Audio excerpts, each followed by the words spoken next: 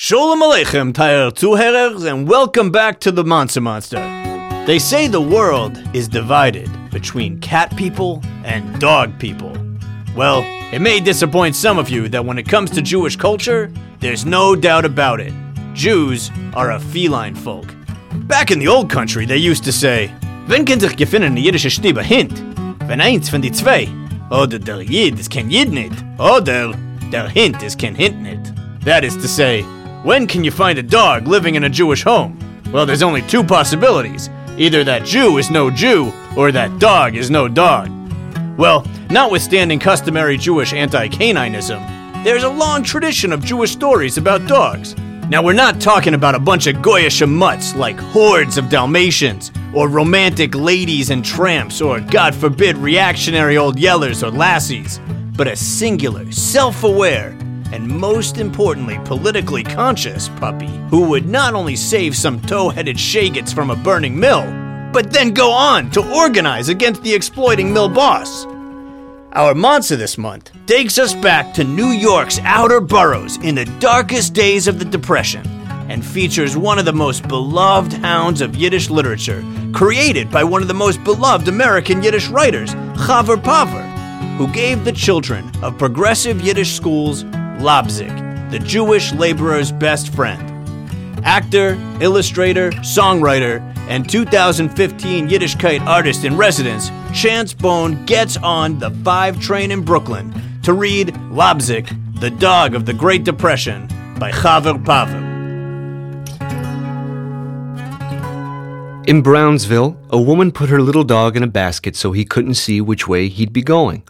But the little dog, Lobzik, was glad about a basket ride and lay happily on his back, waving his little paws joyfully in the air.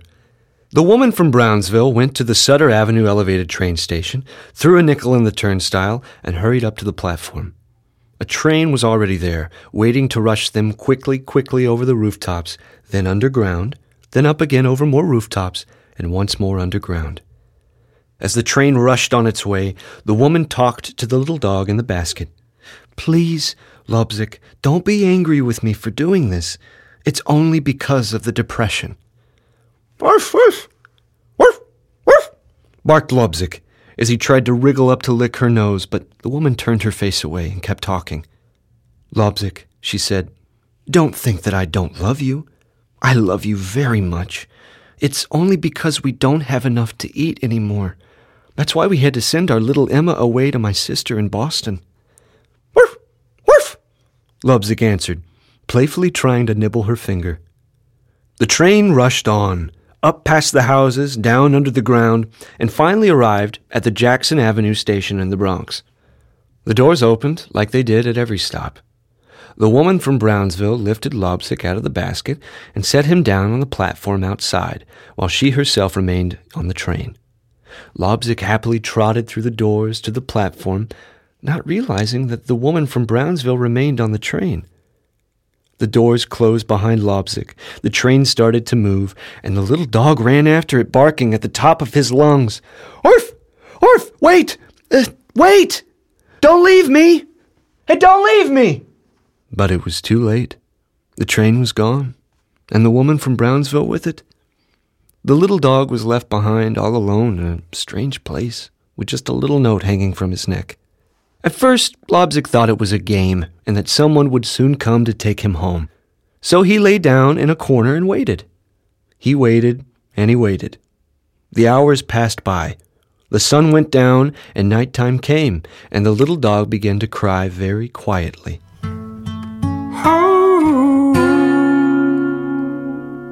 Every time a train full of working people pulled up to the station, the doors would open and the people would rush out and down the stairs without even a glance at Lobzik.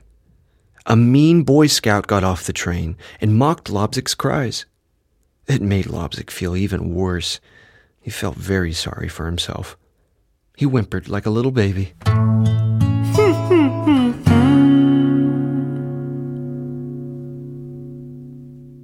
Hold it!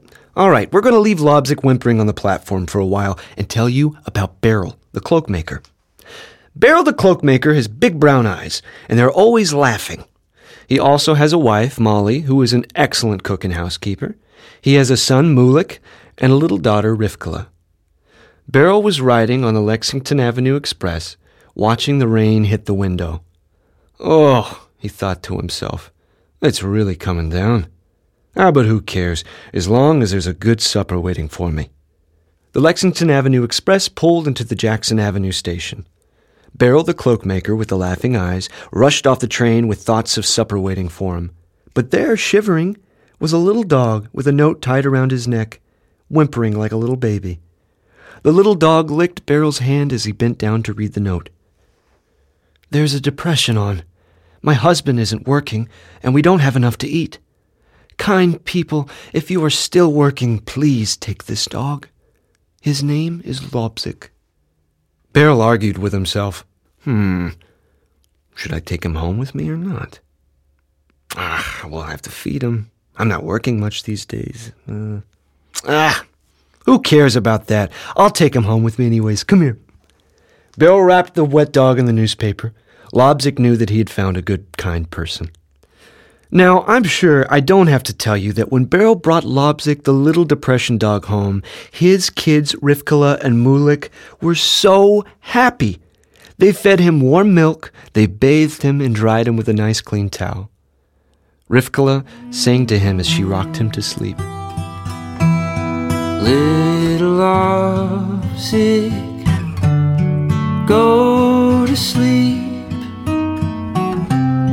Don't be afraid, there is no need. Depression dog, be sad no more. Leave your troubles at the door.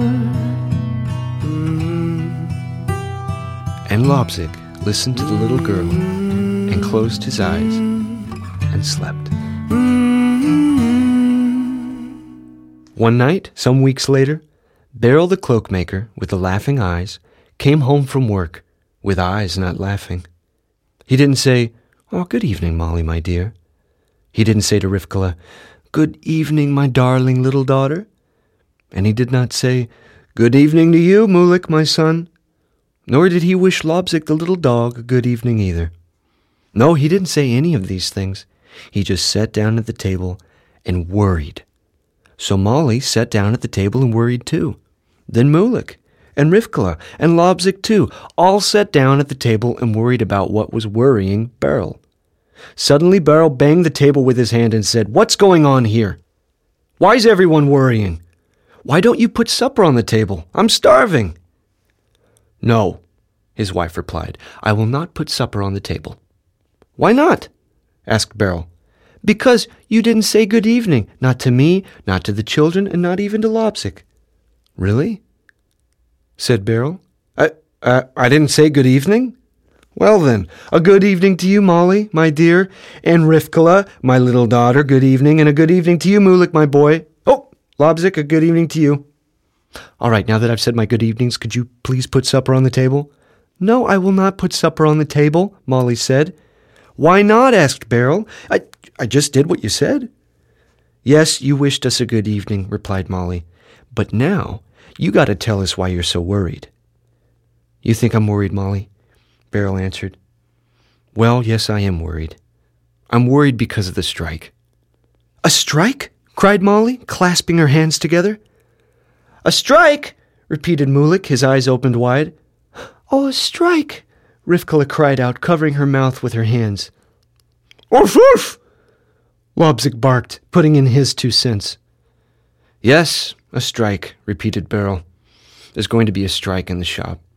The boss wants us to work until 9 o'clock every night. But we don't want to.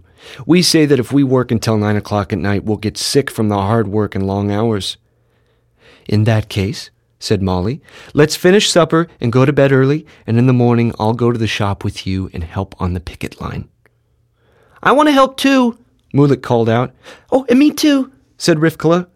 "Orf, orf," Lobzik added. "Oh, that's all very well," Beryl said, as he looked at the little dog.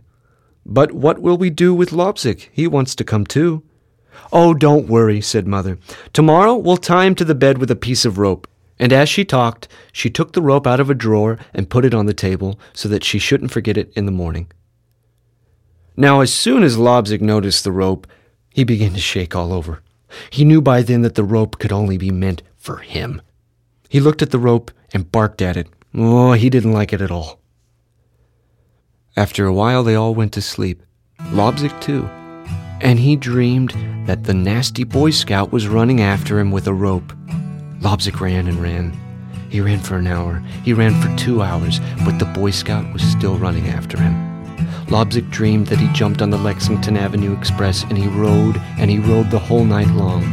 Suddenly, he felt that he was being choked, and he started to pull at whatever was choking him. He pulled, and finally he woke up. It was early in the morning, but the rope was already around his neck, and he was tied fast to the bed. The family was just leaving. Lobzick pulled at the rope around his neck and started to cry. As they locked the door behind them, and he heard their footsteps going down the stairs, Lobzick began to feel very sorry for himself, that he had to remain all alone tied to the bed with a rope, and he whimpered like a little child.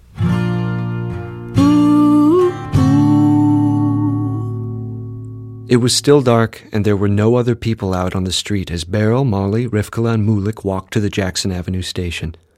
They went up the steps, threw their nickels in the turnstile, and walked up to the empty station's platform. There were few trains that early, and the family walked back and forth across the long platform, looking out over the tracks to see if the express was coming. They were talking about the strike when they were interrupted by the hooting of the train in the distance and the click-clack of the wheels. The train pulled into the station, 2 eyes flashing, one red and one green. The doors opened, and just as they were about to go in, they saw him. There he is. Who? Why, who else but Lobzick, of course. Yes, it's Lobzick, all right, and with the little piece of rope still hanging tattered from his neck. He had chewed through the rope with his sharp little teeth, and there he stood, the tears still in his eyes, but very happy now.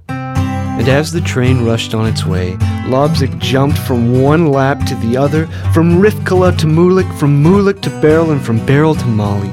He licked their fingers, he tried to lick their noses, and he was so happy he just didn't know what to do with himself.